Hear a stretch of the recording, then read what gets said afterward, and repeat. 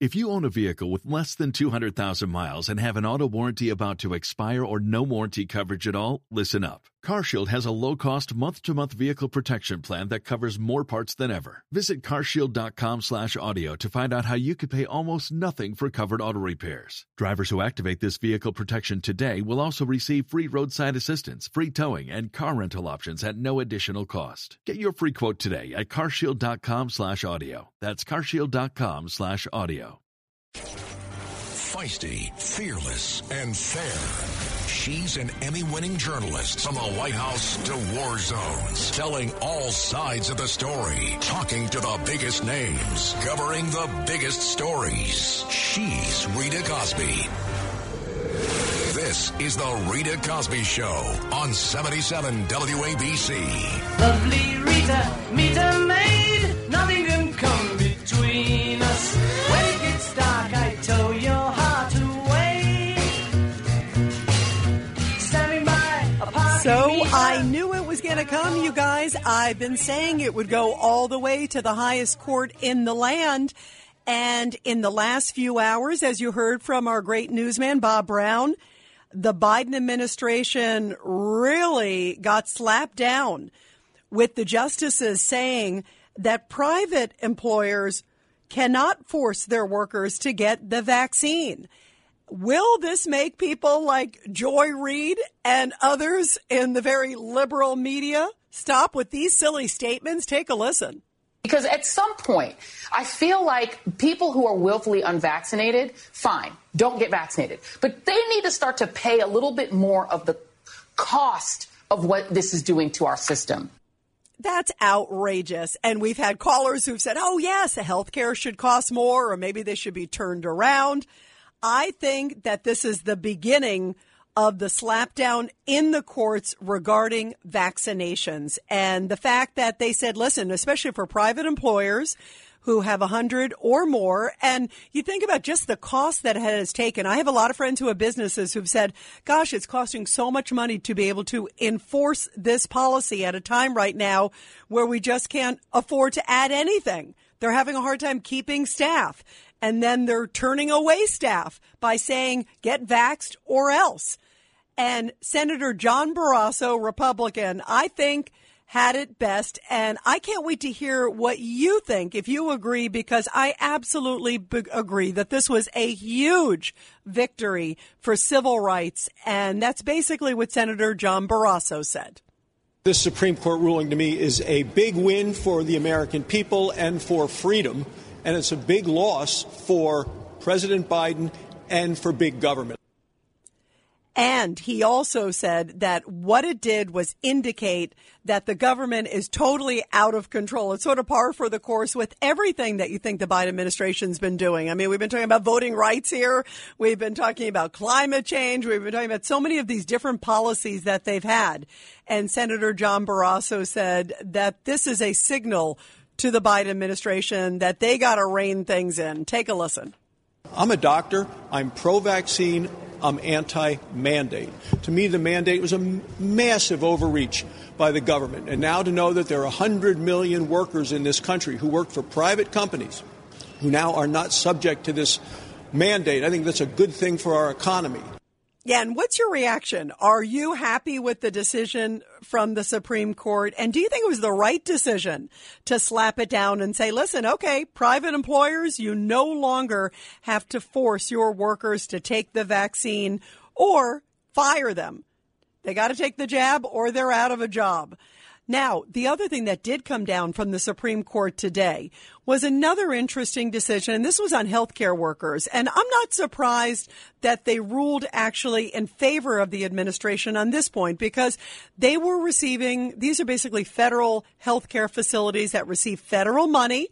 So there's sort of strings attached with the federal money. There's more like sort of a connection. It's also healthcare workers who are sort of right there on the front lines. And Senator John Barrasso said he was sad that it didn't work out right in his mind for healthcare workers, that he believes both decisions should have gone against the administration.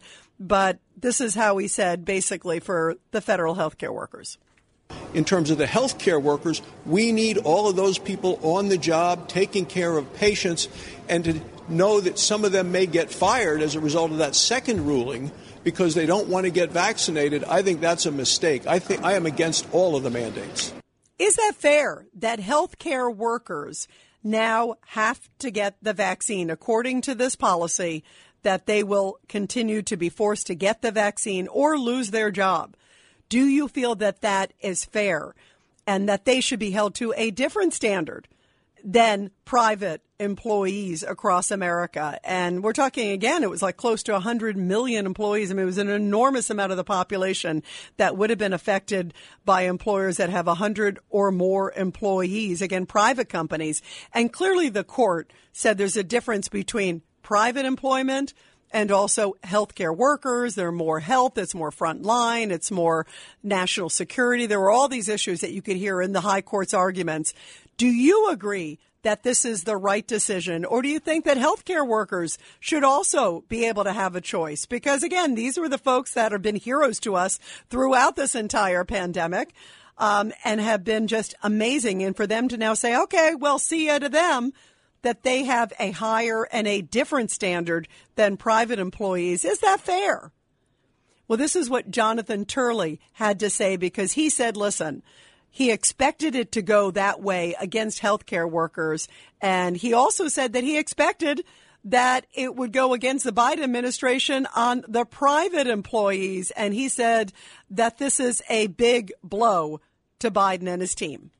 So it wasn't a surprise that the second mandate was allowed to go forward. But the first loss is a significant one. The Biden administration has really assembled quite an impressive list of losses in federal court. And this is one of the biggest ones yet. Yeah, this is one of the biggest ones yet. And this could also lay the groundwork for anything else that they are looking at in terms of mandates. I also want to let's play Jen Psaki, because they went to the White House briefing room. And of course, the briefing was just soon after the decision came down. It was almost like within minutes. And listen to Circle Back Psaki responding when she's asked by a reporter about the SCOTUS decision. My inbox is usually pretty fast, but if somebody can give us that reaction to the Supreme Court opinions. And on the substance of the matter there, how much of a blow is this to the administration's pandemic response plan, that the employer mandate part of the testing or vaccination mandate or halted, and how will that affect the course of the pandemic? Sure. Well, I know there'll be the statement from the president that should be coming into your inboxes any moment now. But let me give you a quick reaction. First, let me start with some good news, news that maybe isn't getting enough attention yet. That's our jobs here, or my job here, I should say.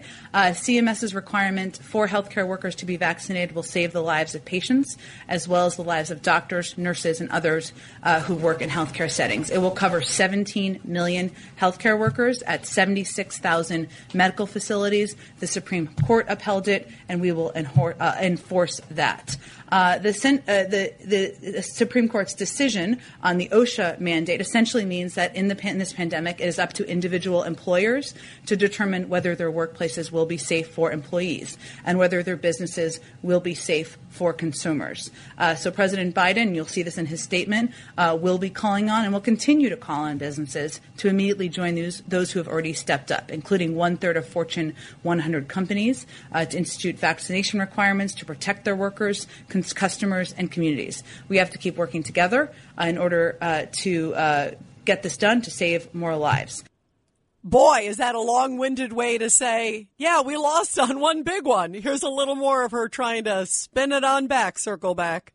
I would note that there are a couple of good signs in terms of without this, even in spite of the ruling, that we would point to. One is that 57%, according to a Navigator poll, of Americans support vaccine requirements. According to a Wills Tower Watson's report, a survey of 534 U.S. employers, a majority, 57% of respondents, have or will require their employees to get vaccinated against COVID-19. Why? Because employees want to feel safe in the workplace, because they want to incentivize workers to come back to the workplace, and because they've seen large companies across the country implement this and see how effective it is. And that was Circleback Psaki with her philosophy. And boy, you could tell that at the White House, it was like, uh-oh, that was the biggie, especially with private employers. Well, Dan Henninger, who is with Wall Street Journal and often on Fox News, had this to say about Joe Biden. He said, listen, he is trying to play off just the personal sentiments versus policy. And he said that the Supreme Court read right through that. Take a listen. We seem to have reached a stage where the president is mainly trying to use the intensity of his emotions and his voice to accomplish significant public policy. And typically that doesn't work. You need the votes.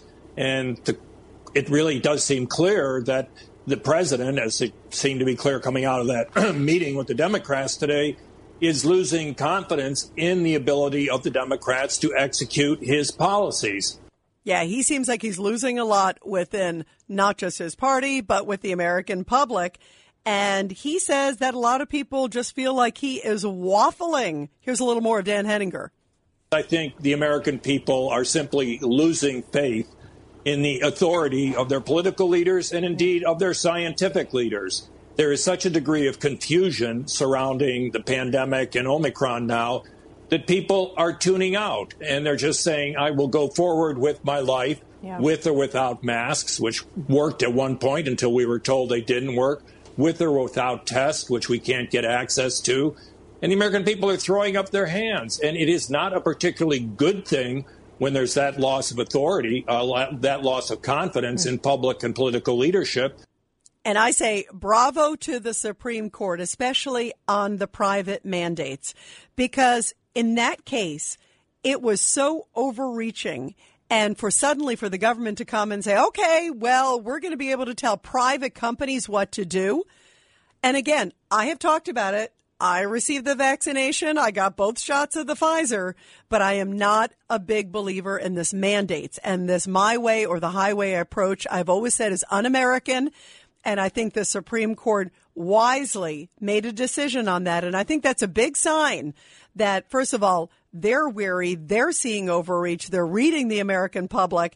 And I also think that this will make the Biden administration pause on a lot of their requirement policies that they've been trying to institute. And we might see a little bit of a different philosophy, even in different restaurants across the country and venues across the country, because now the highest court in the land has said, you know what, you are overreaching, that civil liberties, that individual rights do matter in America. So I say bravo, bravo, bravo. What do you think, you guys? Are you happy with this decision? Do you think it's the right decision?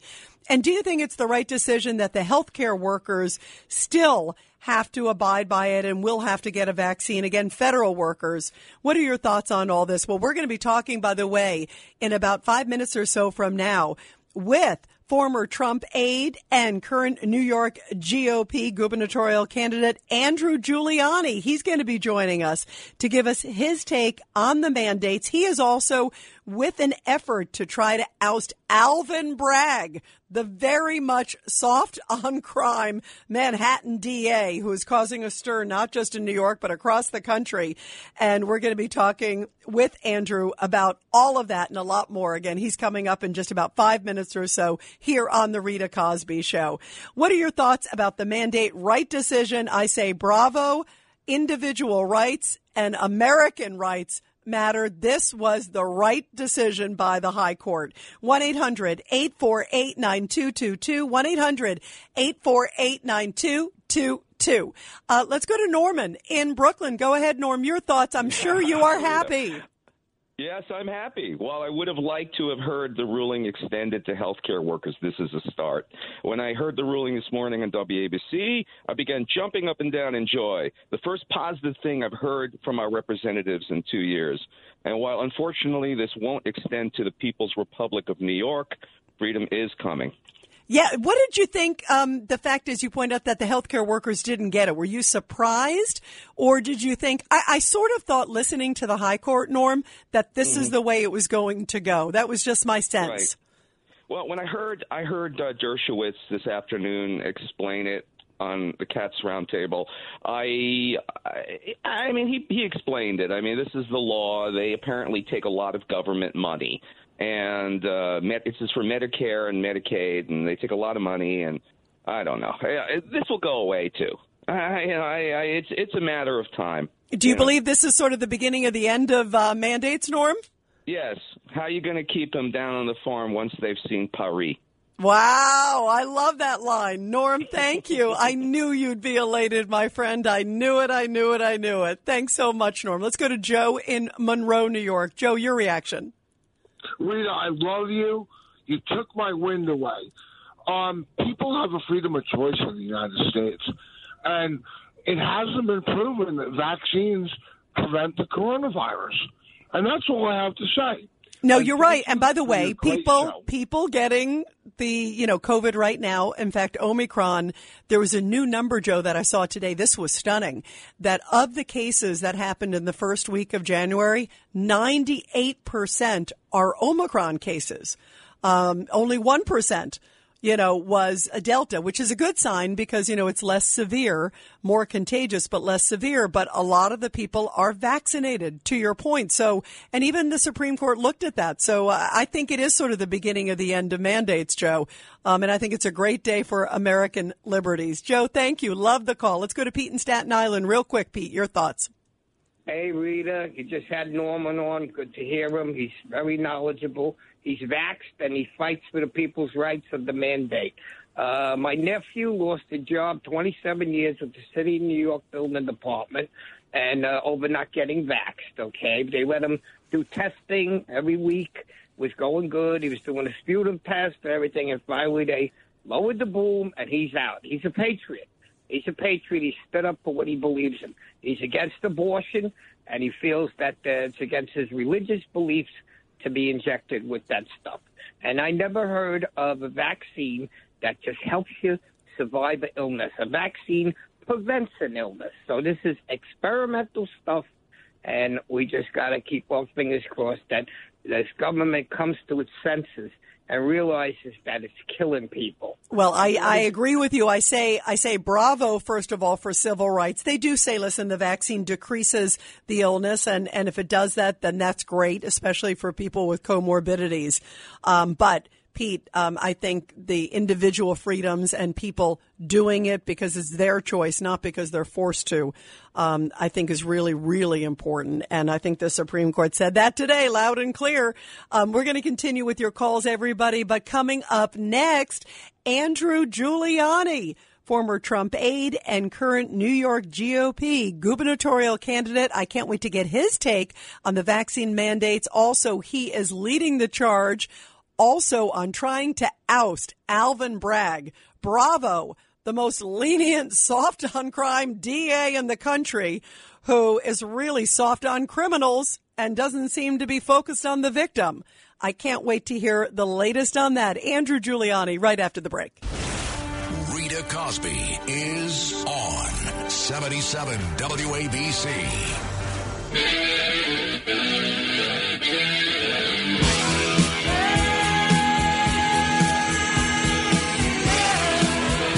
And you're listening to the Rita Cosby Show, and we are talking about the big decision that helps businesses, I think, because now they are no longer required, private businesses, to force a vaccine mandate on their employees. The High Court has ruled.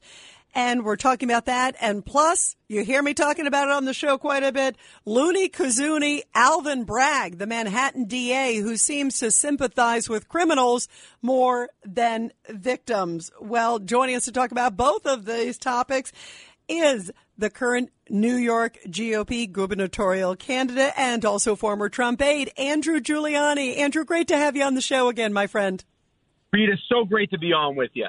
You know, I first want to get your reaction to the vaccine mandates and your thoughts about the fact that now the Supreme Court, no surprise to me, but they said at least for private employers that no longer will they have that mandate in place. No longer will they be required to do that to their employees. Well, it's a relief, and it's really something that I was expecting from the Supreme Court, as you highlighted before the break, with Jonathan Turley, as he had done, Having spent time in the executive branch, it's very interesting how the Biden administration tried to weaponize OSHA, which is the occupational safety and health part of the executive branch. And it was very interesting to see what the Supreme Court specifically said about OSHA, which I think was absolutely dead on, which is that Congress has allowed them to basically have the power to discuss occupational health, but not for public health. And I think this was very clear what the Supreme Court decided, and I'm very happy they did that. My wife works at a publicly traded company in real estate, and we were talking about this today, and she was just, throughout this entire time, she's been shocked at the fact that you would have the government try to take private business and really enforce these unconstitutional mandates on them. She comes, of course, from Lithuania, and she remembers her days in the Soviet Union very early on. Certainly her mother remembers it a lot better, but she understands it's a very, very slippery slope. I was very happy to hear what the Supreme Court said today, specifically regarding these companies over 100 employees. Yeah, absolutely. I agree with you. Now I got to get your take on Alvin Bragg, and I call him Looney Kazooie Alvin Bragg, because this guy, it is so scary, Andrew, and you know very, very well. By the way, I was seeing some of the polls that came out, even like right around the holidays. So it was a Siena poll that had you up big time in terms of favorability among the GOP candidates. I saw you leading the pack before Zeldin and Astorino. So bravo to you, my friend. Thank you. And the whole thing gets me so angry. I just want to play a little clip first. This is Alvin Bragg in an interview, and it sounds like I use this as like a Clinton-esque answer. The definition of this is what's the definition of a criminal? Take a listen. We've all seen the story of the person who's on their 8th arrest, and people say, well, how'd this happen? How'd that assault happen? Well, there were 7 prior times with that person struggling with addiction or mental health. We didn't connect that person to services. This is going to make us safer. It's intuitive. It's common sense. I don't understand the pushback. He doesn't understand the pushback. And now you are making some efforts. I know that you're working also with Guardian Angels founder, our pal Curtis Sliwa, demanding an amendment to the Constitution to try to recall him. Explain that, because I think it can't happen fast enough. Well, first off, let's just break down that clip that Alvin Bragg said right there and just think about this for a little bit. So he's defending somebody who has been arrested 8 times, that in his example, in his theoretical example, has assaulted somebody. What about the victim? What about the potential 9th victim or the 10th victim or the 11th victim? To me, it's just absolutely absurd, but it really is. I think it's a very, very clear look into how some of these social justice warriors think in so many ways. They don't care about the victim. There's no thought about actually making sure that we keep our streets safe. It's only a matter of how do we make sure that there are less people in jail, even if it means dangerous people being out on the streets. But in terms of what myself and I know dear friends to WABC Radio, Curtis Sliwa, have been pushing, I specifically, and this started with a conversation over the weekend with Curtis and I, and Curtis said, well, what about recall in New York? Why don't we have a recall option like they do with the L.A. and San Francisco DA?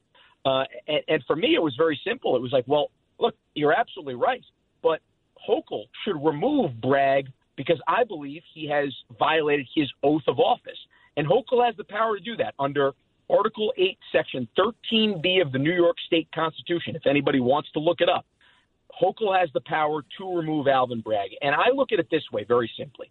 If, God forbid, you have somebody in Bragg's example that he just gave right there who decides to commit a 9th and then a 10th, and let's say, God forbid, a police officer gets hurt or, God forbid, killed because resisting arrest is now being downgraded to a misdemeanor, which basically means a desk appearance ticket at this point, then the blood of that police officer is on Kathy Hochul's hands if she chooses not to act. See, I don't see her doing that. And part of it is because it is, of course, an election year, as you know. She's trying to pander to different bases. And I don't see her doing that. So then now you are working on a recall. And in fact, I want to play this clip, Andrew, because he was asked about it. Bragg was asked about the efforts that you and Curtis are doing. Here's his sort of non-answer. Take a listen. Can you address the concerns that Curtis Sliwa and Rudy Giuliani's son have on trying to issue a recall, basically after you've been in office for only 10 days? How would you address that? I haven't heard what either of those two have said, so no comment. I mean, I was elected by the voters of Manhattan. We're 2 weeks in. We plan to deliver safety and justice for all, and we're focused on the mission. So what can you do, Andrew? What if Kathy Hochul doesn't act, what can you do? Well, first off, I'm not surprised that he doesn't know what's going on with a recall out there for him. Right. He certainly seems like somebody who is not plugged in on that. I mean, I think right now the thing is we need to get the message out there and continue to do that. You know, this recall petition has over 5,000 signatures right now. I would certainly recommend that anybody who's listening go to change.org and put in recall Alvin Bragg. It's up on my social media. I know it's up on Curtis's social media. I think even I saw the elder Rudy Giuliani posted on his social media. I would recommend that any listener go out there, take a look at that and put that in there, because I really think the state legislature needs to consider putting a ballot referendum up there so that way New Yorkers have the option to potentially recall if you have a DA, for example, like an Alvin Bragg, who is just basically deciding that he is going to play politics. And before you played that clip, Rita, you said something which is 100% accurate, but it's so unfortunate of the times that Kathy Hochul will not do it because it's an election year, which means the only thing she's going to think about is her political future. She's not going to think about the actual safety of New Yorkers. You know, one other thing that I think is so important to point out, if anybody actually bored themselves to listen to Kathy Hochul's State of the State speech last week, in those 35 minutes, she did not mention bail reform or cashless bail one time. I think that shows you how unserious she is about understanding how much of a problem crime is, not just in New York City, but all across our great state.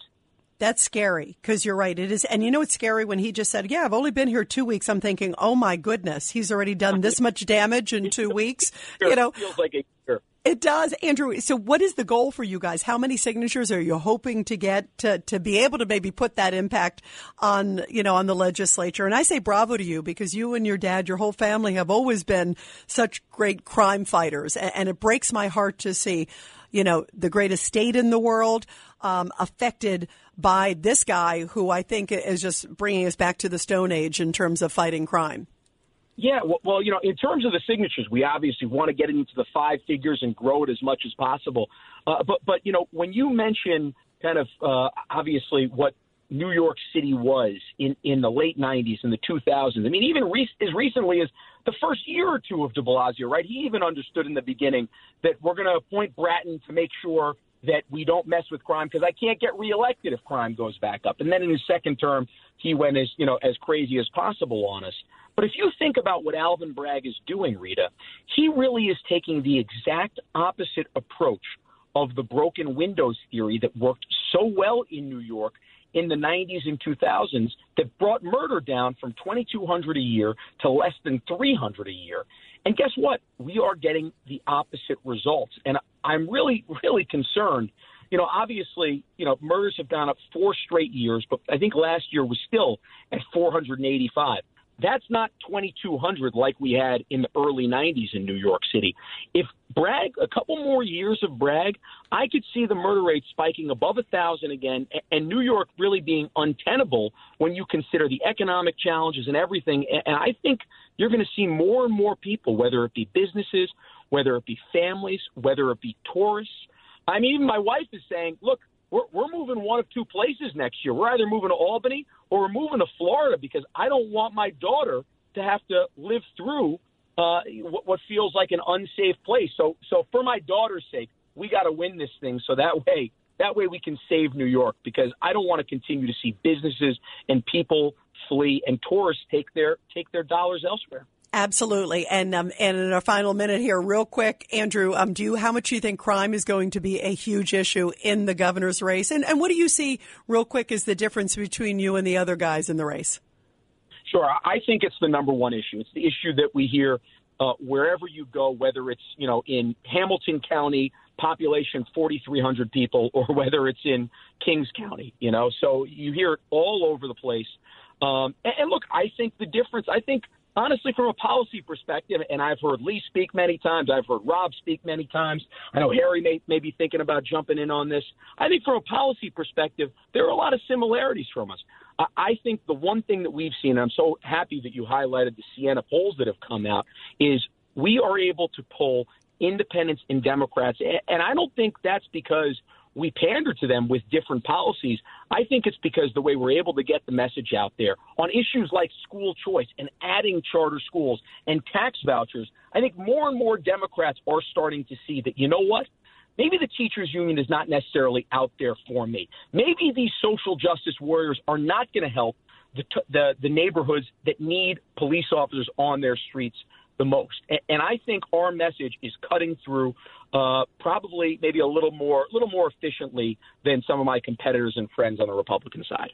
Well, we are thrilled to have you. I wish you so much luck, and you got to come back on again soon, my friend. It's great to have you here. Andrew Giuliani, and bravo on all fronts. And get those signatures in, everybody, because we do not want Alvin Bragg. And good luck on the campaign, Andrew, so much. Rita, I always love being on with you. I can't say you are my favorite host on WABC. Yes, you can. You can say it. I think I'd have some trouble with another Giuliani if I said that. Your favorite female. I'll pick a fight with Curtis on this one. You're my second favorite. Yeah, how about your favorite female host, right? How about that? 100% on that one. That way your dad won't get mad. Love you, my friend. Thanks so much. Great to have you here. Andrew Giuliani, fighting the good fight, everybody. Love it.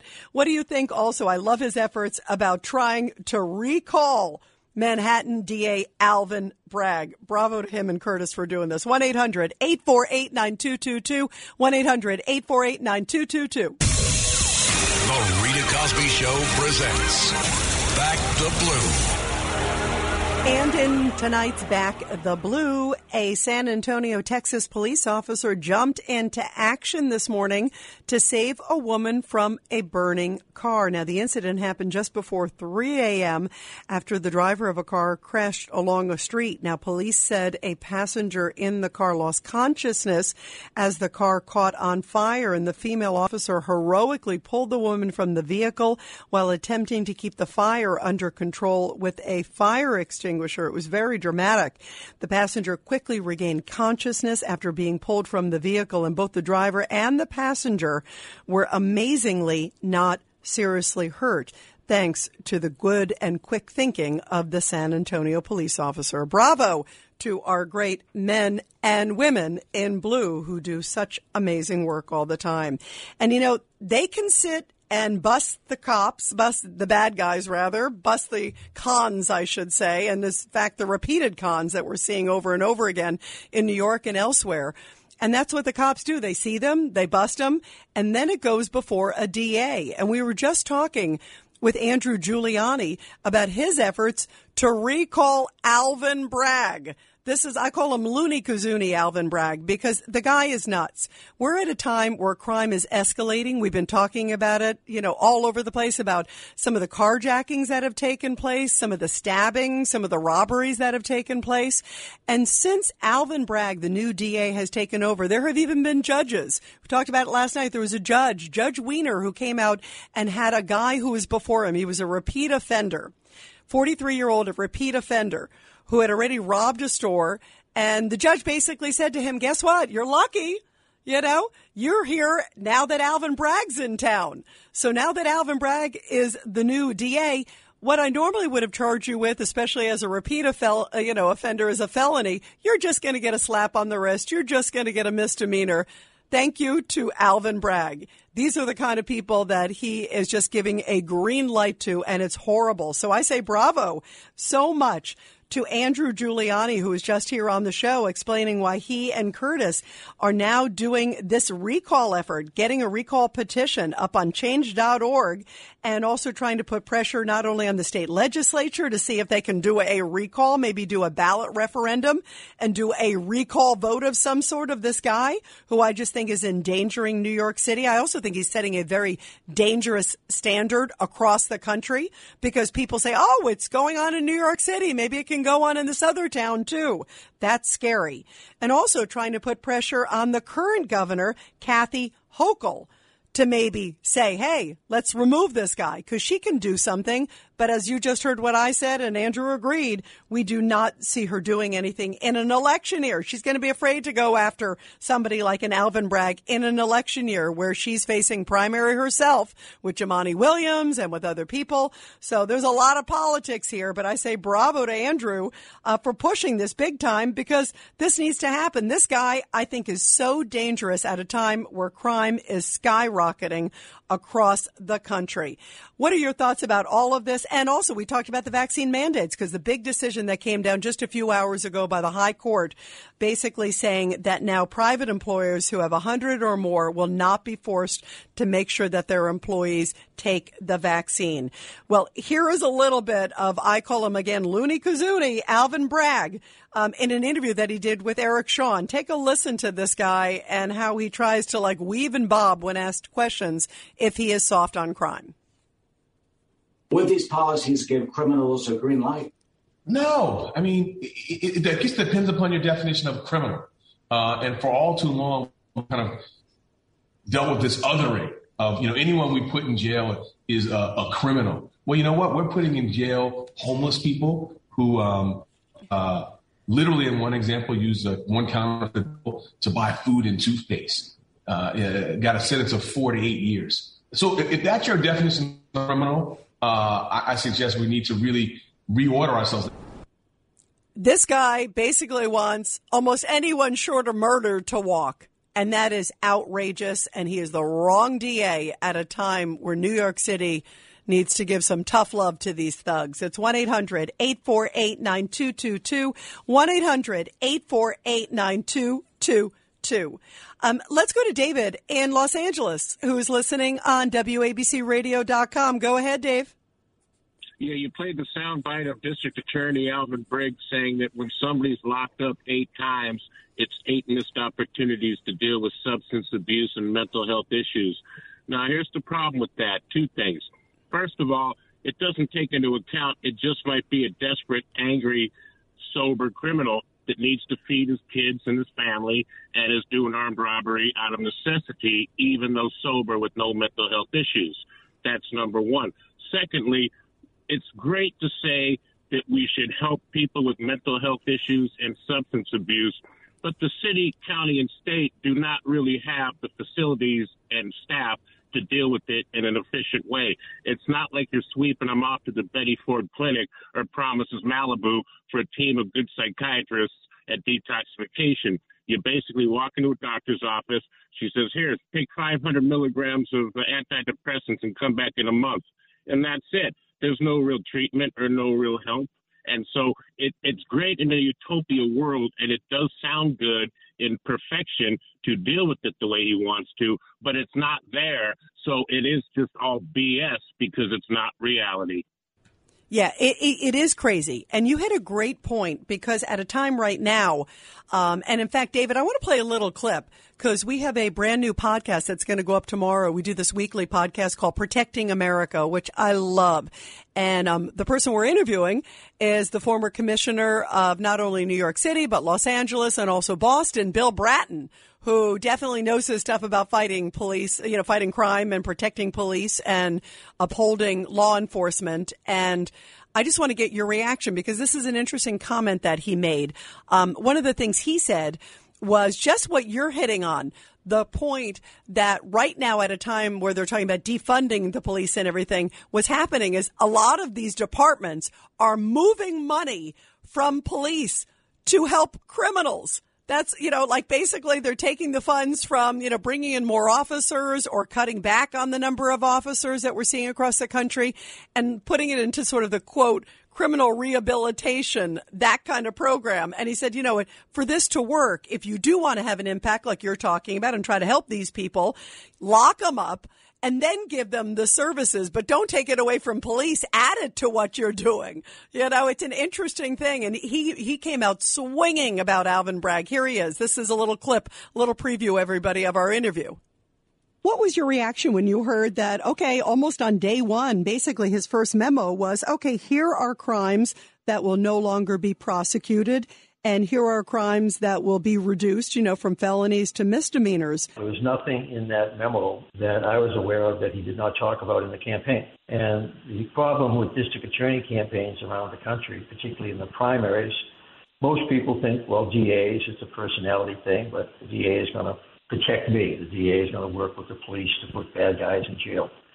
Alvin Bragg, from the get-go, said that's not what he was going to do. He was going to keep them out of jail at all costs. And the public just did not listen. Ed Koch had a very famous line when he lost his last election to David Dinkins. Well, the people have spoken, now they must be punished. Well, in Manhattan, they're going to be punished severely with these policies, as we see every day with these horror stories coming out of the courts of individuals that are not being appropriately charged. He was hiding in plain sight. And if you notice, there's not too many people embracing his policies at higher levels in government. Several of his colleagues in New York City, the other DAs, have backed away from it significantly. That's not my policy. That's not me. That's him. And even on the national level, I don't think you're going to see a great deal of embrace. I was interested to watch Al Sharpton's reaction at the Action Network. That you didn't see Sharpton basically really giving a close bear hug. Al recently has been a little more outspoken about the idea of needing to do something about black crime because he recognizes that they're losing more lives to black criminals than they are to police and to other what they might describe as racist policies. So even Al, I think, is a little concerned that this may give a significant black eye to progressive reform. Very interesting. He thinks it's sort of backfiring like you're seeing in like San Francisco with London Breed and some of these others in California. You're a California guy, Dave. Are people kind of going, okay, these guys are just kind of kooks who are in their own little world, Well, first of all, I love Chief Bratton, and I know him, and he knows me from his days here in L.A., and he is the person to listen to, the adult in the room. There's the DA here in Los Angeles. Now, he's been an office longer. Alvin Bragg, you guys are just dealing with it now this month. We've been dealing with this type of DA for a year, and they're trying to get the signatures to have a recall campaign. And, the city's up in arms. The smash and grabs, the crime, the homelessness, it's out of control, and it's going to be getting worse in New York. Now, here's the one thing I want to address regarding real quick. Okay, I said I was campaigning on this, and the people elected, they have spoken. But it's very difficult to beat these George Soros-backed union candidates. The unions, they all vote for the candidate. Everybody involved. It's very tough for your everyday public to overcome that. So it's kind of unfair. It's kind of like that male swimmer that says he's a woman and is beating women. It's like, it's very difficult to overcome that. By the way, that's a good analogy, Dave. I don't think I'll ever look at Alvin Bragg and swimmers the same. Thanks, David. Great call. Great points. We're going to continue with your calls after the break, everybody. You're listening to The Rita Cosby Show, 1-800-848-9222. Rita Cosby is on 77 WABC.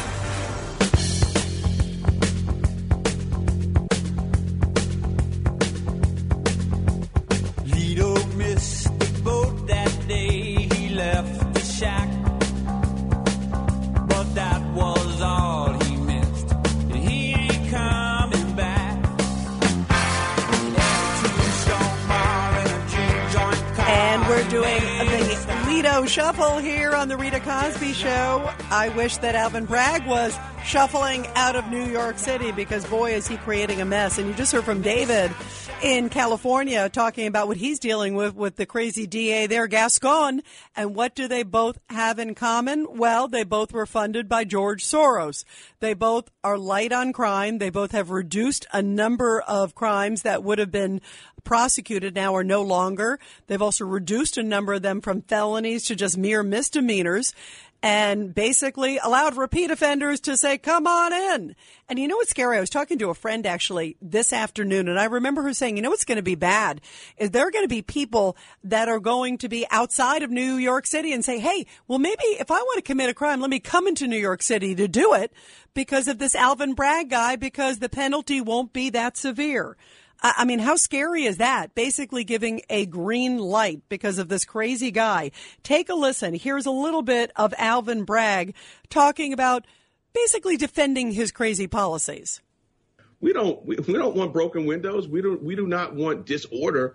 We've been doing this for years, and we've got an uptick in gun violence. We've got an increase in incarceration. We've got domestic violence on the rise. What we're doing right now is not working. Great. So what we're going to do is make it easier for them to commit crimes as opposed to going, you know what, maybe we had a super soft on crime mayor. Maybe now we have a mayor who would be a little tougher, but he can't because he's got a DA who has basically hampered him. It doesn't matter how much the cops arrest people. It doesn't matter the green light that the mayor gives. If suddenly this message goes to prosecutors, which it has from day one, and you just heard from Bill Bratton, of course, who was the commissioner in New York and in Boston and in Los Angeles, saying this memo is devastating. By the way, I gave you a little snippet. We're going to have much more of our conversation posted tomorrow. We had a really deep, in-depth conversation. There's so much more to it. I learned so much from listening to Commissioner Bratton, who I think is one of the best law enforcement guys out there. And the full podcast called Protecting America is going to go up tomorrow on WABCRadio.com in the morning. You definitely want to check it out and hear his perspective. It was just eye-opening and great detail. What are your thoughts about all of this and the future with crazy Alvin Bragg? And do you think maybe a recall effort might work in New York? Because I don't think Kathy Hochul, the governor, is going to do anything about it. But maybe Andrew Giuliani and maybe others can. 1-800-848-9222. Let's go to Carlos in Yonkers. Carlos, your thoughts, my friend. Hello. Good evening, Rita. As a law enforcement officer and a person who studies the law and politicians, Alvin Bragg was endorsed by every single major Democrat, from Schumer to Nadler to David Patterson. Kathy Hochul is not stupid. This woman, she will sell her soul to the devil if she hasn't done so already in order to be elected governor this November. So she's not going to risk being branded a racist by removing Alvin Bragg. You know, that's the same woman that has released thousands of prisoners, from jails and prisons. It's the same woman that legalized the use of hypodermic needles in public. So she's moving to the left of the people who are at the left. She's not going to remove Alvin Bragg because that's going to resuscitate the campaign for Tisha James, for Jumaane Williams, and she'll be branded a racist. So she's not stupid. Above all. How sad is that, though, Carlos? Isn't that sad? Because, and as a former law enforcement official with your great background, Carlos, isn't that sad that it all comes down to politics as opposed to something that is right there smacking us in the face? And what I'm seeing with this guy's policies, there is no way in heck that his policies are going to help New York City. They're going to help the criminals commit more crimes, and they're going to give them a free pass. And that means we're all going to be victimized as a result of it because they're not going to get the message. And how sad. Isn't that sad? Well, I still work in law enforcement, Rita. And it's not just the governor, but also Carl Hastie in the Assembly and Andrea Stewart Cousins in the Senate. No, you're right. Carlos, you are absolutely right. It's a legislature as well. Great call, my friend. When we come back, Kamala Harris, the Vice President of the United States, couldn't even answer a basic question on testing. Find out. Feisty, fearless, and fair. She's an Emmy-winning journalist, from the White House to war zones, telling all sides of the story, talking to the biggest names, covering the biggest stories. She's Rita Cosby. This is the Rita Cosby Show on 77 WABC. I know your name is Rita, 'cause your perfume is smelling sweet. Since when I saw you down on the floor. Guitar. Well, we all saw Omicron coming. Anybody who has half a brain who knows that viruses always mutate. The great news is on the horizon, and this I thought was fantastic news. It's basically 98.3% of the virus cases that have happened in the country in the first week of January are attributed to Omicron. That is great news. So that means about 1% is Delta. And that's good news because even though we know that Omicron is very contagious, we see how infectious it is, the severity is much lower. And it could also be a sign that it is the beginning of a new mutation, but a much lighter mutation as we're seeing. We're getting towards the tail end of it in places like New York and in other places that got it sooner. But also people are understanding it better. You just heard from our Bob Brown about the Supreme Court deciding that private businesses, according to the Supreme Court, cannot overreach and cannot force their employees to be vaccinated. Lots of stuff is coming out. And if you listen to Dr. Mark Siegel, who I think is one of the great medical experts out there, he's like, you know what? Everybody knew that viruses would mutate, that there would be different phases like Omicron, and that we needed to beef up our testing, we needed to prepare, we needed to do all of these things. Take a listen. How about buying things in advance of need, the way the prior administration did? We saw Omicron coming. We saw what it did to South Africa. We saw what it did to the United Kingdom. We're always 3 weeks behind the United Kingdom. They should have bought millions and millions of doses of Sotrovimab, which is the monoclonal antibody we need. Yeah, they should have done a lot of things. And you continue to see, as I have, these huge lines across the country. It's like, again, who's coming? Are the Beatles coming back to Madison Square Garden? Oh, no, that's just a line for people waiting for tests. And again, if they're not sick before they're in line, they're going to be sick after waiting in line in these freezing temperatures that we're experiencing in so much of the United States. And we all have heard for the last few weeks that the Biden administration is supposed to be getting 500 million tests. We've all had it. If somebody questioned me, I'd say, yeah, the Biden administration's been saying 500 million tests. And yet this is absolutely stunning. The Vice President of the United States, Kamala Harris, was questioned today by, I wouldn't exactly call it a tough interview. It's MSNBC, Craig Melvin. You know, this is not like, it wasn't, hard hitting. It wasn't like, the opposite side. This was a very sort of typically very sympathetic network to Kamala Harris. And she couldn't even answer a basic question about tests, about the timing of the tests, the amount of the tests. I mean, that's like COVID 101. Take a listen to this exchange. The 500 million tests that have been ordered that are going to be sent to every American, do we know when those are going out? Shortly, though they're going to go out shortly. They've been ordered. I have to look at the current information. I think it's going to be by next week. But soon, absolutely soon. And it is a matter of urgency for us. Should we have done that sooner? We are doing it. But should we have done it sooner? We are doing it.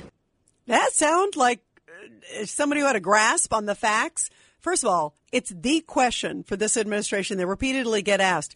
It should be like, hey, they're coming Thursday. They should have come 3 months ago. It's like it is so incoherent and so lacking of authority, and how frightening that these are the people that are in charge of our health care, basically, making sure to see whether we're COVID positive or not. Maybe at some point this year we'll get tests, according to Kamala Harris. And now Craig Melvin, who was the host who was doing the questions, and I'll give him credit, he did ask a little more tough questions than the typical MSNBC host. So he asked her the question that I think everybody would have been asking her about COVID. Why aren't we doing better in the fight against COVID? So let me start with saying that people are rightly frustrated with where we are. We're frustrated. We're all frustrated. But I think it's a mistake, and it would be a mistake to suggest that we've not seen great progress. If you think back to March of 2020, we were all wiping down the boxes that we got if we ordered things online. There was no vaccine. Now we have a vaccine. which has proved to be effective, and boosters. Now we have our children back in school. 95% of schools are back open. But we're building back up, we're opening back up, and we are not where we were a year ago. So it was like, yeah, I'm not really sure you're right. I mean, does that sound like somebody who has a grasp on the most deadly virus that we've seen in modern times? So here's a little bit more of the questioning. And it was like, she was like, oh, why am I being grilled? Take a listen to this.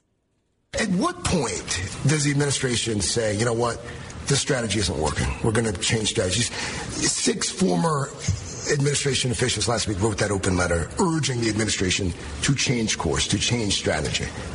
Is it time? It is time for us to do what we have been doing, and that time is every day. Every day it is time for us to agree that there are things and tools that are available to us to slow this thing down. That was the most incoherent, lame answer I have ever heard a vice president. I want to play that again because she just sounded like it was like a second grader being asked that question. It was like a second grader. You bring a second grader from Zimbabwe in or from New Zealand and say, let's talk about the American Constitution. Here, take a listen again. At what point does the administration say, you know what, this strategy isn't working, we're going to change strategies? 6 former administration officials last week wrote that open letter urging the administration to change course, to change strategy. Is it time? It is time for us to do what we have been doing, and that time is every day. Every day it is time for us to agree that there are things and tools that are available to us to slow this thing down. Time to do what to do, and that is every day. A, B, C, D, E, F, G. That to me is absolutely frightening. Are you just as alarmed when you look at this interview? I was like, oh my goodness, this is the Vice President of the United States who has no clue on when tests are coming, seems to have no sense of assurance, seems to have no self-awareness that there's been a problem out there, doesn't know how to even answer a basic question. And this is after she's been getting grilled and skewered by a lot of people saying that she's inept, and she clearly has not even stepped up to the plate. And then Craig Melvin asked her, what's ahead for 2024? Is she going to be on the ticket for 2024? Remember, yesterday we talked about there's word that maybe Hillary Clinton might be in that ticket in some shape or form, running against, maybe Sleepy Joe decides not to run. Who knows? Or maybe he doesn't wake up and doesn't realize he misses it. Who knows? But this is what Kamala Harris had to say in the exchange today. Are we going to see the same Democratic ticket in 2024? I'm sorry, we are thinking about today. I mean, honestly, I know why you're asking the question, because this is the part of the punditry and the gossip around places like Washington, D.C. Let me just tell you something. We're focused on the things in front of us. We're focused on what we need to do to address issues like affordable child care, what we need to do to ensure. So there have been no conversations about 2024? The American people sent us here to do a job. And right now there's a lot of work to be done. And does anybody think that her and Joe Biden are capable of turning this thing around? She can't even answer a question when it was, don't you realize the strategy ain't working? We've had more fatalities from the coronavirus under their administration. We've had testing shortages all over the country. They still can't even tell us when they're coming. And it's like the time to do is what we do every day is what we do while we do it. I mean, this is just crazy.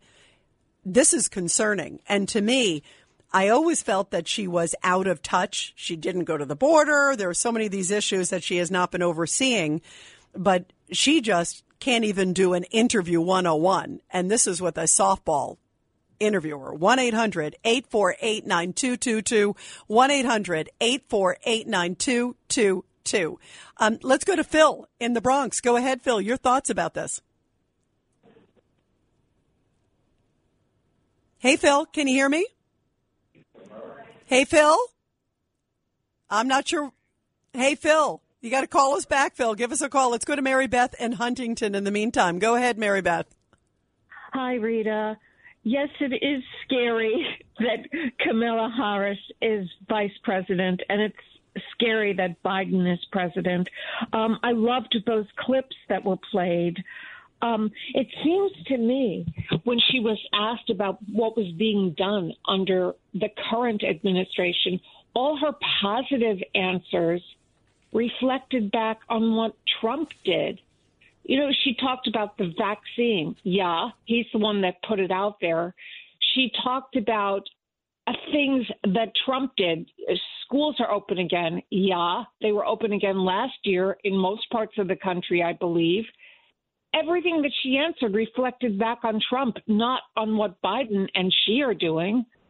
Yeah, you're right. And you know what's interesting? She had no coherent answer. And by the way, she was also asked, like, how many tests, and she couldn't even really remember the number of tests. It was actually Craig Melvin who interjected and said, oh, it's 500 million. You know, like, I mean, it's like Craig Melvin seemed more qualified to be the vice president than she did. It is scary. Mary Beth, thank you. Let's go to Robert in Philadelphia. Robert, your thoughts about Vice President Kamala Harris?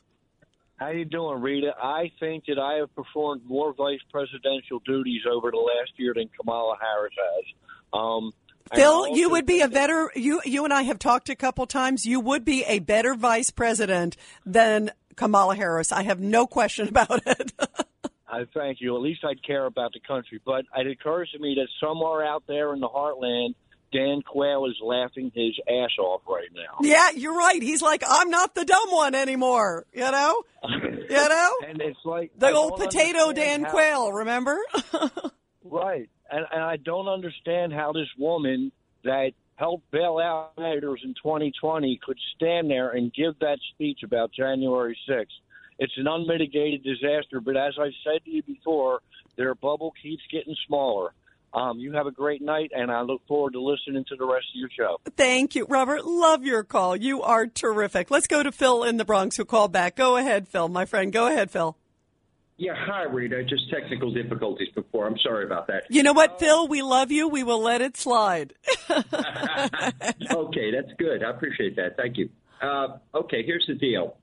And I don't want this to be taken the wrong way.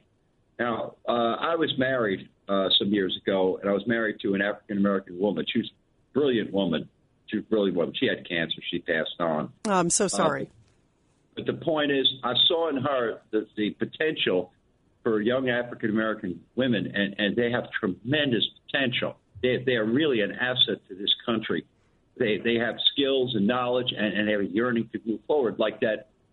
Like that, you have that now, the Lieutenant Governor of Virginia. I don't know her last name. Winsome Yeah, Sears, Winsome Sears. Oh, she's amazing. Former military gal, too. Yep. Yeah, she worked her way from the bottom up. Well, you have people, you have these affluent African-American women, these so-called professional women, like you know, you have Kamala Harris and you have Mrs. Obama. I mean, these people, you know, are just, they don't get it. They just don't get it. They milk the fruit of the tree to get to where they are, but they didn't do any work. They didn't sweat. They didn't put the effort into it. Right now in this country, I'd say you have at least tens of thousands of very capable women of color, who whether they be African-American or Latino, who are quite capable of doing that. The whole thing is, why are we putting these bozos into office? I mean, this woman, if you listen to her, I've heard more intelligent things come out of my 11-year-old nephew. Hell of a lot more intelligent things. I agree, Phil. By the way, I agree. And it's an insult. As a woman, you know, it's like I want the smartest person who is running, you know, the White House. And I think that, you know, having women and men, I think it's great to have, you know, I've been thrilled to see that there have been female candidates over the years, you know, running for president and obviously chosen as vice president. The idea of mixing up different genders, having different folks at different perspectives. But I don't want a Dumbo. I mean, this woman is really frightening. I mean, to me, it is so scary that someone who's at that level has such poor articulation skills and poor concepts. And you're right. It's embarrassing, and it's embarrassing to the world. Thank you, Phil, very much. And great to get your call. When we come back, we're going to continue with your thoughts about Kamala Harris. Is she as dumb as she sounds? I sure think so. I think she's so over her head. And I think between her and Biden, boy, are we in trouble. 1-800-848-9222. What a package. Rita Cosby is on 77 WABC.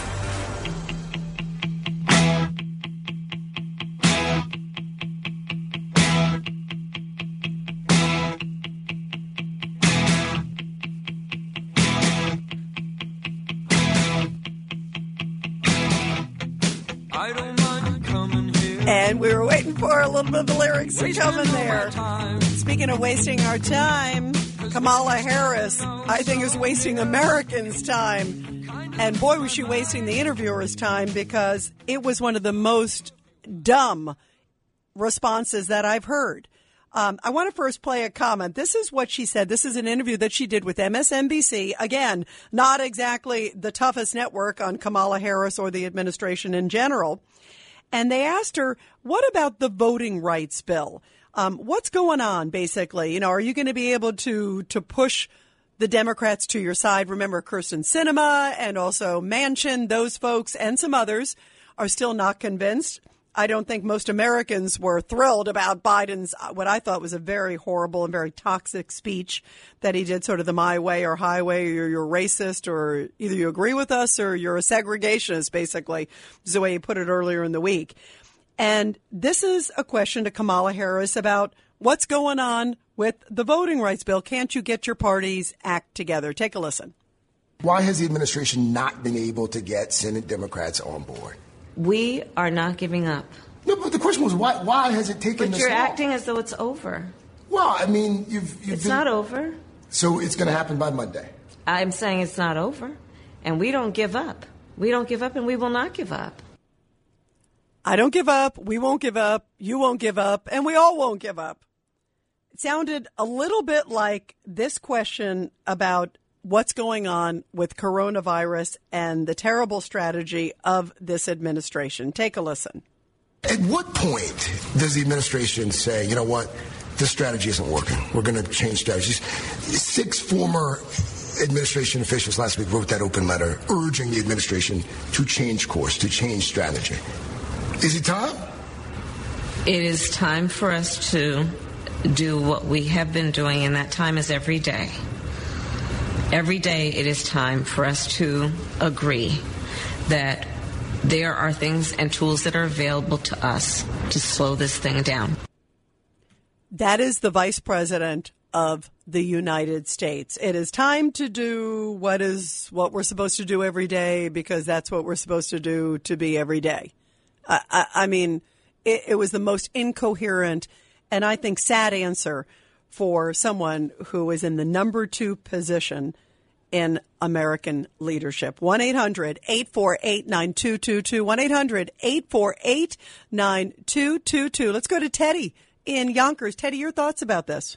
Good evening, Rita. Rita, I have a contrasting viewpoint, one of the few contrasting viewpoints from your callers and from you particularly. And Teddy, and I will definitely let you go forward. By the way, I love contrasting viewpoints. I'm not one of those people who doesn't want to hear from the opposites. I love hearing from everybody. So I'm glad you called. Go ahead. That's good to know. I haven't heard you comment on anything that the senator that was on this week on Channel 7 with George Stephanopoulos, the senator from South Dakota, who said that Trump was wrong, the election was legitimate, there was no fraud involved. And then subsequently, the next day, Trump called him one of those derogatory comments, and you don't say anything about it. And also, McCarthy, you heard him speak after what happened on January 6th, condemning Trump, blaming Trump, and McConnell also. It was Trump, they kept on saying, who's caused this. And then McCarthy... So, Teddy, hang on one second. And by the way, I'm familiar with all of this, too. I know exactly what you're talking about. But there's a lot of things I don't talk about on the show. It's not because I'm not going to talk about it.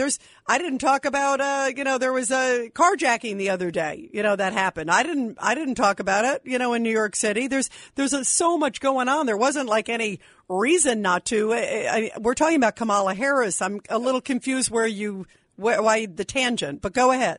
That's my point. You just talk about the Democrats. You don't talk about the Republicans and some of their total, out of whack, terrible things that they say and do. Teddy, I absolutely have said things that I have thought were out of line, that I thought were inappropriate. But I also am talking about Kamala Harris right now, and I'm happy to hear your thoughts on that because that's what I'm talking about. I mean, listen, Teddy, you may be surprised. I'm an independent, Teddy. I mean, I just speak what I think. And on Kamala Harris, this is not a Republican or Democrat. I just thought her answers were horrible. I thought her answers were absolutely horrible. To show you how objective I am, I agree with you. Thank you, Ted. And I love that you called in, and I hope you call again because I'm happy to talk about it. And by the way, I've even said I did not like when I saw what was going on January 6th, the people that crossed the line. I think there were a lot of good people that went on January 6th that were there because, they supported President Trump. They had personal feelings. There were others that obviously crossed the line that have been charged with assaulting officers and things like that. That I think is abhorrent. So I'm not one of those people who's whatever you extreme, just one way. I think a practical, common sense American, and that's the kind of people that I love to hear on the show. And I love your call, Teddy, and I hope you call again. I think it's fantastic. Thank you. Let's go to LQ in the Bronx. Go ahead, LQ. Yeah, blessings to all, especially to Giuliani family and their new additions. That's right. Yep. To the reporter Greg Melvin for doing his job and had the courage to repeat the question, which he was dodging. Obviously, that interview was not, rehearsed and so forth. Like they want somebody to know the questions and so forth, and he's going to get flack on that. You could guarantee you. Well, and you know what's interesting, LQ, and I listen to the questions. MSNBC typically is not very tough on Biden, comparative to like the way they treated Trump, contrary to what Teddy thinks. But I will say that I thought Craig Melvin asked fair questions, and she looked like she was like ill prepared. Like, why is someone asking me these questions? Like almost surprised that people were asking, like she was getting a tough question from MSNBC almost. And if she thinks those are tough questions, that's like, that's a cakewalk compared to some of the questions that I would have loved to have asked her. Can you imagine, LQ? I would be like, okay, let's go back at what you said on February 12th. Her head would have been spinning like Sybil, Mm-hmm. So what grade would you give her, LQ? I'll let you grade her. You be the teacher, my friend. What would you grade her? She would have got an F for ignoring the question. For a judge and a prosecutor, that was a ridiculous response. It was pathetic. I'd give her an A for dodging and an F for substance, right? Mm-hmm. Unbelievable. Thank you very much, LQ. When we come back, everybody, in honor of Teddy, we are going to talk about Donald Trump because guess what? Teddy brought up McConnell and Lindsey Graham and all of those. Kamala Harris was talking about her future at 2024, dodging and weaving. Well, Lindsey Graham thinks that Donald Trump will be the candidate in 2024. And he basically said to the Republican Party, you better get with Trump or else you're going to be in trouble. Very tough language from Lindsey Graham. And he also said that he believes that Donald Trump is the most consequential Republican president since Reagan. What do you think of that? And Teddy, I can't wait to hear what you think about that one. 1-800-848-9222. Rita Cosby is on 77 WABC. The Rita Cosby Show presents Support Our Heroes.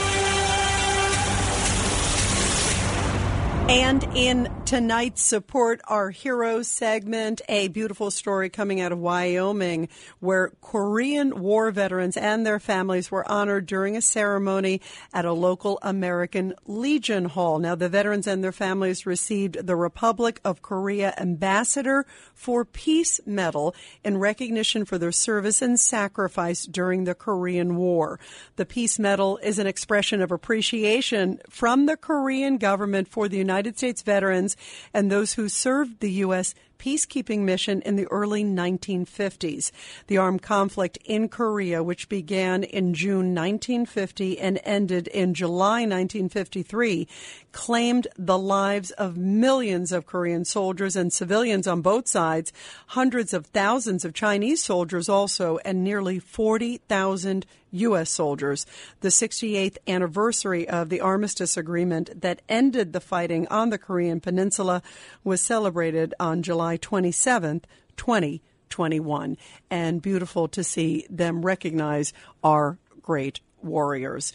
Well, we are talking about 2024 because everybody's already talking about it. First, Kamala Harris, we were talking about, was questioned about, is she going to be on the ticket in 2024? It was like, I'm not sure. Hillary Clinton, we know her name has been bandied about. Well, if you listen to Lindsey Graham of South Carolina, who's very close to President Trump, take a listen to what he said last night on Hannity on Fox News.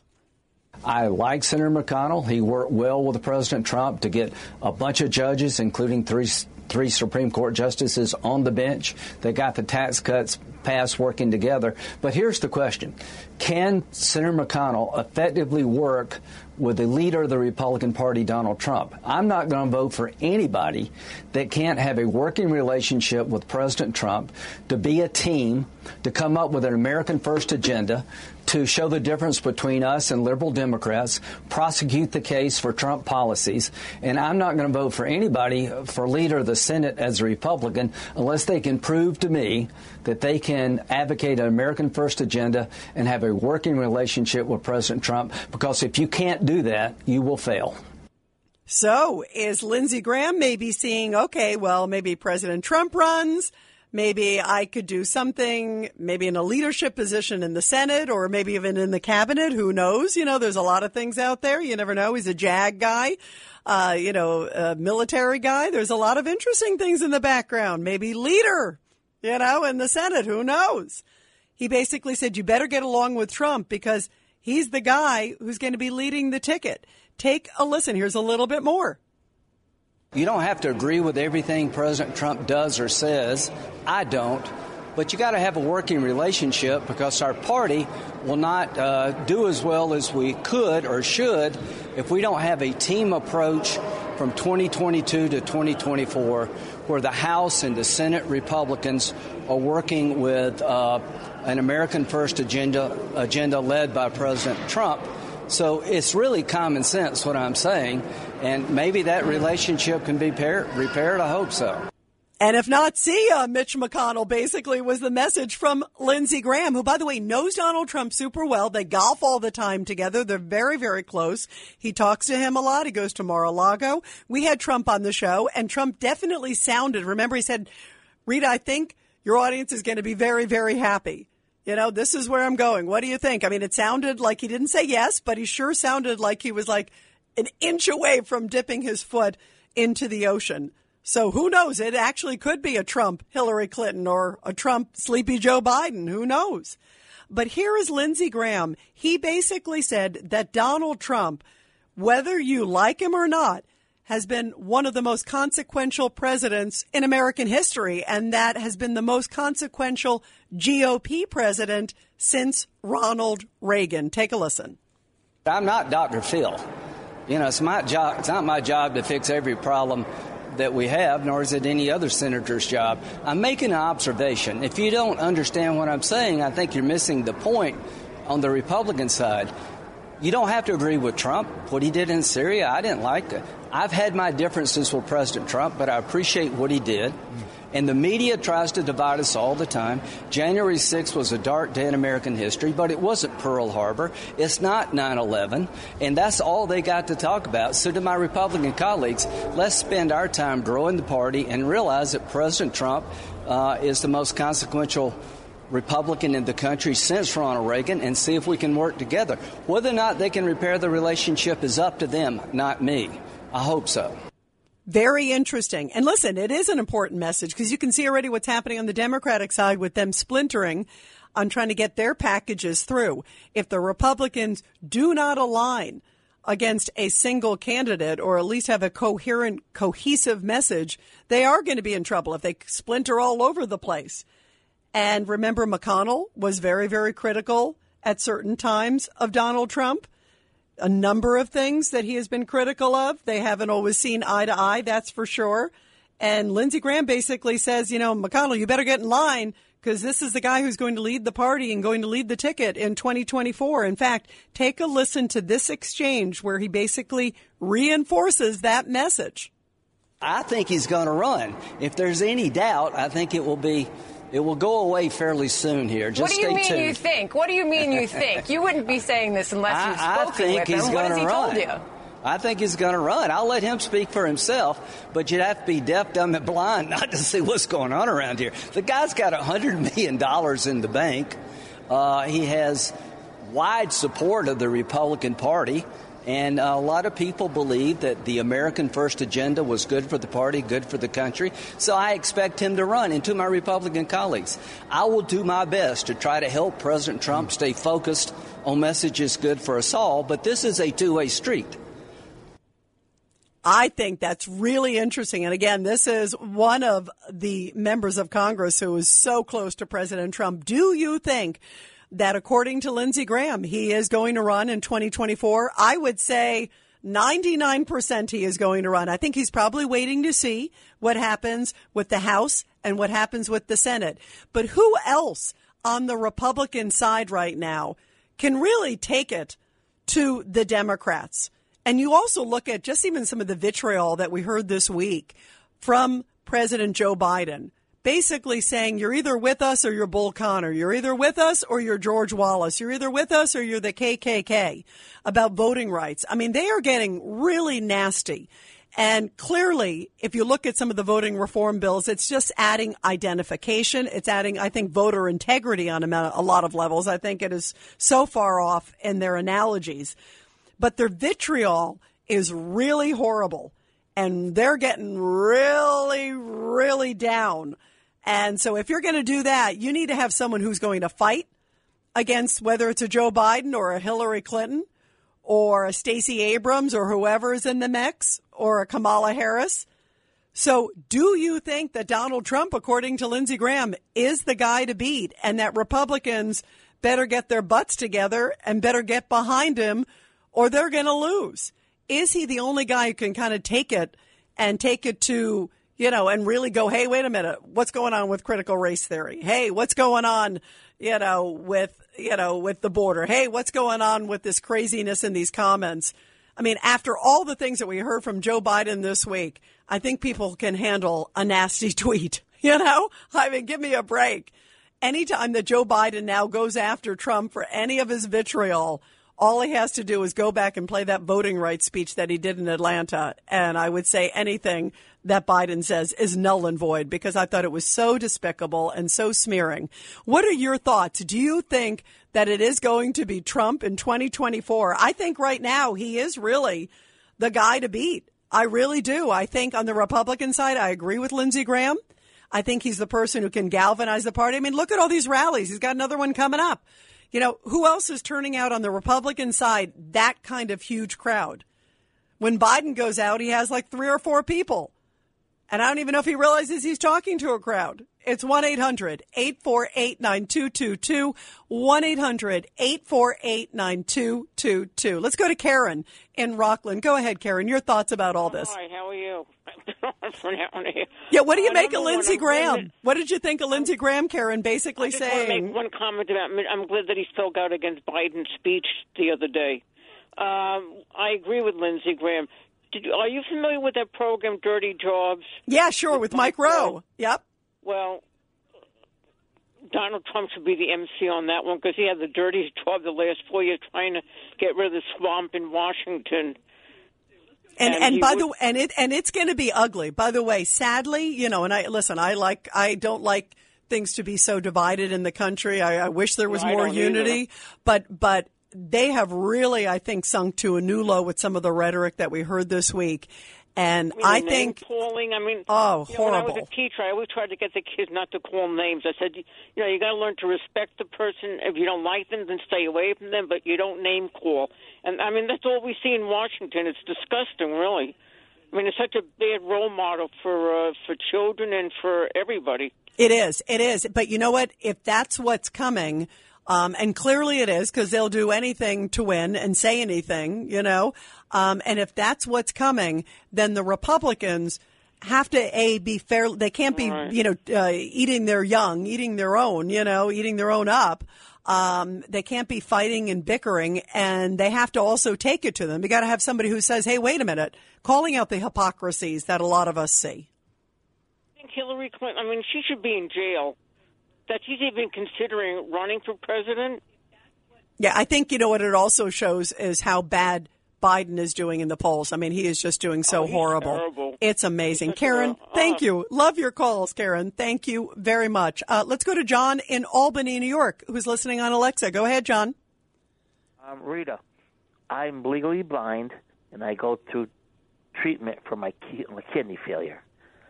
Trump said, I voted for him for my past 2 years, he is going to run again. He is going to win.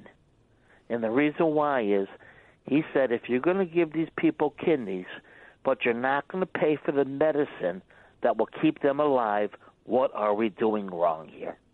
Wow, bravo. That, I've heard a lot of his policies. I was not aware that he said that, and that's important. That's real. There's one medicine that you have to take for the rest of your life. If you get a kidney, it's $1,000 a month.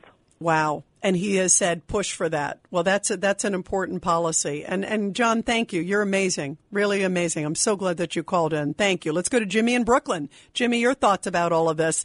Is Trump the guy to beat? Is he the best GOP leader since Reagan?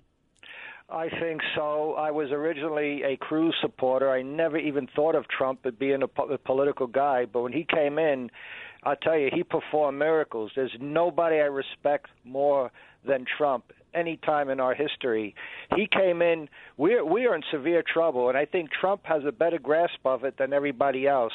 And I agree with you on Kamala. She's a total ditz. Her and Biden are equally dumb. One has physical brain damage. The other one just is ignorant. And this is a crucial time in American history when all of America's enemies are strong. You know what America's enemies are?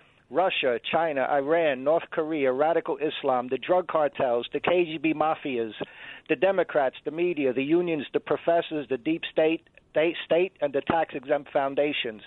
It's globalist, communist, various shades of Marx. It's a world movement. Trump parachuted in the middle of this war and held them back. And they're furious. This is why they're attacking him. Now, they're attacking Trump, but they're attacking Trump for what he stands for. It's not just Trump personally. They hate what he stands for. Yeah, they hate somebody who throws it back at them. And by the way, anybody who said, "Oh God, I didn't like those tweets," or what I heard from President Biden this week was just absolutely disgusting. And there were some times where I saw like a Trump tweet that I didn't like what he said or made a comment or whatever, but I never remember where he basically said, you're a racist if you don't agree with me. And Biden almost didn't even dance around it. I mean, it was so disgusting. And, even Mitch McConnell, who rarely takes a swipe, said it was unbecoming of a president. And they're friends. So I thought that was really, really, really telling. Remember, Biden was put in office by a communist front group, Council for a Livable World. You know what, Rita? Check out the Institute for Policy Studies. That's a tax-exempt KGB front group in Washington. They make policy. They train congressional, Senate, and staffers. I mentioned this to Mark Levin the other day on the radio. And while I was on the radio with him, he looked it up and started reading the background of the Institute for Policy Studies. One of the founders of that is Marcus Rasmussen. Raskin, the father of Congressman Raskin. Wow. No, I know who you're talking about. Very interesting. Hey, Jimmy, thank you very much. Love your call. Thank you. Stan from Forest Hills. Go ahead, Stan, real quick. Your thoughts, Stan. Real quick, huh? Real quick. Teddy, you're a great guy. Welcome to ABC, baby. I'm not alone anymore. Hey, Stan. The truth. She don't get it. Stan, by the way, I thought of you when Teddy called in. I had a feeling you were out there. Rita. Thank God. I was always in the desert here, but now there's a guy I see around. You got two of you in the desert. Thank heavens for Teddy. That's a group. Teddy, we love you. I love you. Anyway. And I love both of you. All right, here it is. You ready? First Sure. of all, the illegal son of Joe McCarthy just called. The communists are all over, in his house, in his pants, in the air. Give me a break with that loser. Oh, man. Oh, Stan, come on. He's talking about all these crazy, the critical race theory and all that stuff. Please. Come on. I was not for race theory, okay? But as far as Trump is concerned, I have no doubt that he's going to win. But Lindsey Graham kisses the rear end of Trump like never before and cleans his boots. You could tell. He kneels to this guy. I mean, one that will come a day when he turns him in and turns on him as he turned on Vice President Pence and others. So let me go back to what you just said, sort of under your breath there, Stan. Did say that you believe Trump will win? No, I didn't say that. I think he'll run. You think he'll run? That's why I was asking. I couldn't hear the whole thing. That's why I wanted to make sure. No. Hey, look. Ex-President Trump is running. You call him president. Ex-President. No, Trump. I call every president. I say President Carter. I say ex-President Bush, ex-President Obama, ex-President Trump. But here's the point. I think he will run. I'm not going to deny that. But this ain't over yet. The administration has a long way to go. Okay? Oh my God, boy! In a debate, I'll take Joe over him 5-1. Okay. Joe won't even stand. Joe won't even know that he's on the debate floor. They're gonna have to tell him. They'll have to juice him up with steroids like they basically did last time. They'll have to slip in some money to Trump's pocket because that's the only way he'll get up there anyway. We know what he is. Oh, listen, I think Trump would clean Joe's clock. He didn't do it the first time. Joe cleaned his clock. I didn't think so. You know, by the way, where I will say, Stan, where I will say to you that I did think that Joe rose to the occasion during some of those debates. He did much better than I expected because he seemed to be. But I feel like just watching Joe Biden, being honest, Stan, even from, and by the way, a couple of years ago, prior to him running for president, he was a real fighter on the debate stage. I will give him, he's always been a great debater. By the way, I'm talking about Joe Biden. He's always been a great debater. But I feel like the Joe Biden today, I don't think has the stamina. I don't think he has the focus. I mean, he has deteriorated, I think, sadly, a lot over the years. And I don't think he's the fighter, half the fighter that he was even in the last debates. And I think 1/10 of the fighter that he was, 10 years ago. I've met him many times. I see a man who is deteriorated, and I think it's sad. Stan, I love you. Thank you for the call. And when we come back, everybody, Dominic Carter is on deck to give us a preview of his great show. And after Dom is The Other Side of Midnight, and lots of great guests with Frank Morano, including Judge Andrew Napolitano. Also, we've got Joseph Ganascoli from The Sopranos and my buddy Marlena Shivo. And by the way, everybody, I've got to let you know that you have to check out the new WABC Rita Cosby merchandise. We just put it up on the 77 WABC store, so you have to go right now to the WABC radio store. Go to WABCradio.com, WABCradiostore.com, actually. You will find everything from T-shirts to hats to jackets to bags. I want a Rita Cosby evening gown. That's what I want. I think we need like an evening gown, maybe a Rita Cosby car.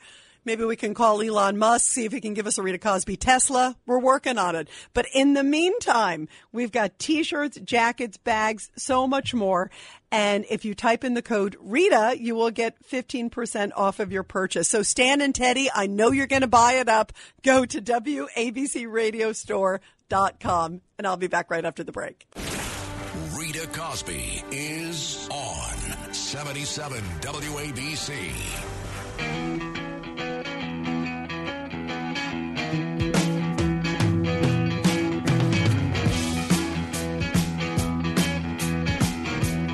Dominic Carter is still the one. Dominic Carter, what do you have on deck tonight, my friend? I know you're going to have another great show. Well, good evening to you, Rita, and I love your music, and you had a great show tonight. And Stan did say, whether it was a Freudian slip or not, he did say you were correct that Trump will win. Yeah, now I was going to say, and then he said run, and I went, right. Run. Nope. By the way, did you hear Stan? Stan is happy that he said he's no longer in the desert because Teddy and Stan called tonight. So the two of them can have a nice little powwow. Hey, some great news coming up in just a few seconds here, Rita, a few minutes. According to the family of 19-year-old Crystal Bayron Nieves, the Burger King cashier killed during the robbery, the NYPD, according to her family, has made an arrest in Brooklyn tonight. Oh, thank goodness. We don't have the full details as of yet, but an arrest has been made. And I made the prediction that the world's greatest police force would do so very soon. And my bet is always on, as I know yours is, Rita, on the NYPD. They get the job done once they're not fighting with one hand behind their back and a blindfolder on, and so on. And so we're going to discuss that. We're going to discuss the latest as it relates to COVID and the actions of the Supreme Court. And our politics are so partisan these days,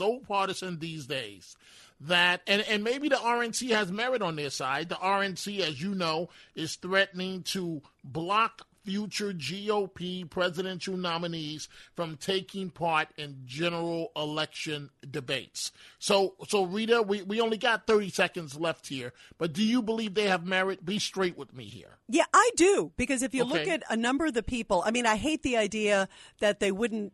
Hopefully they'll still be forced to do some debates. They have to, I think, candidates. But I do feel that a number of people on the board are very far left, and they clearly had, clearly in opposition to the Republican candidates. But I still hope that the debates come, because that's how we get the answers. You and I both love the debates, and it's part of the process. So I hope they still happen, but maybe with a little more balance to them. And speaking of balance, Dominic Carter coming up in just a few seconds, everybody. Good luck, Stan. Good luck, Teddy. And I'll talk to you tomorrow. This is Greg Kelly for Priority Gold. What does it mean to be America's precious metals dealer? It means that you're in touch with the hearts and minds of those who love this country, value our freedom, and want to protect the future. Priority Gold is that precious metals dealer. They've helped thousands of Americans back their retirement with solid gold and silver. Call Priority Gold at 888-506-6439. Receive free shipping, free storage, a free investment guide, and one of the best purchase experiences in the industry. Call now or go to PriorityGold.com.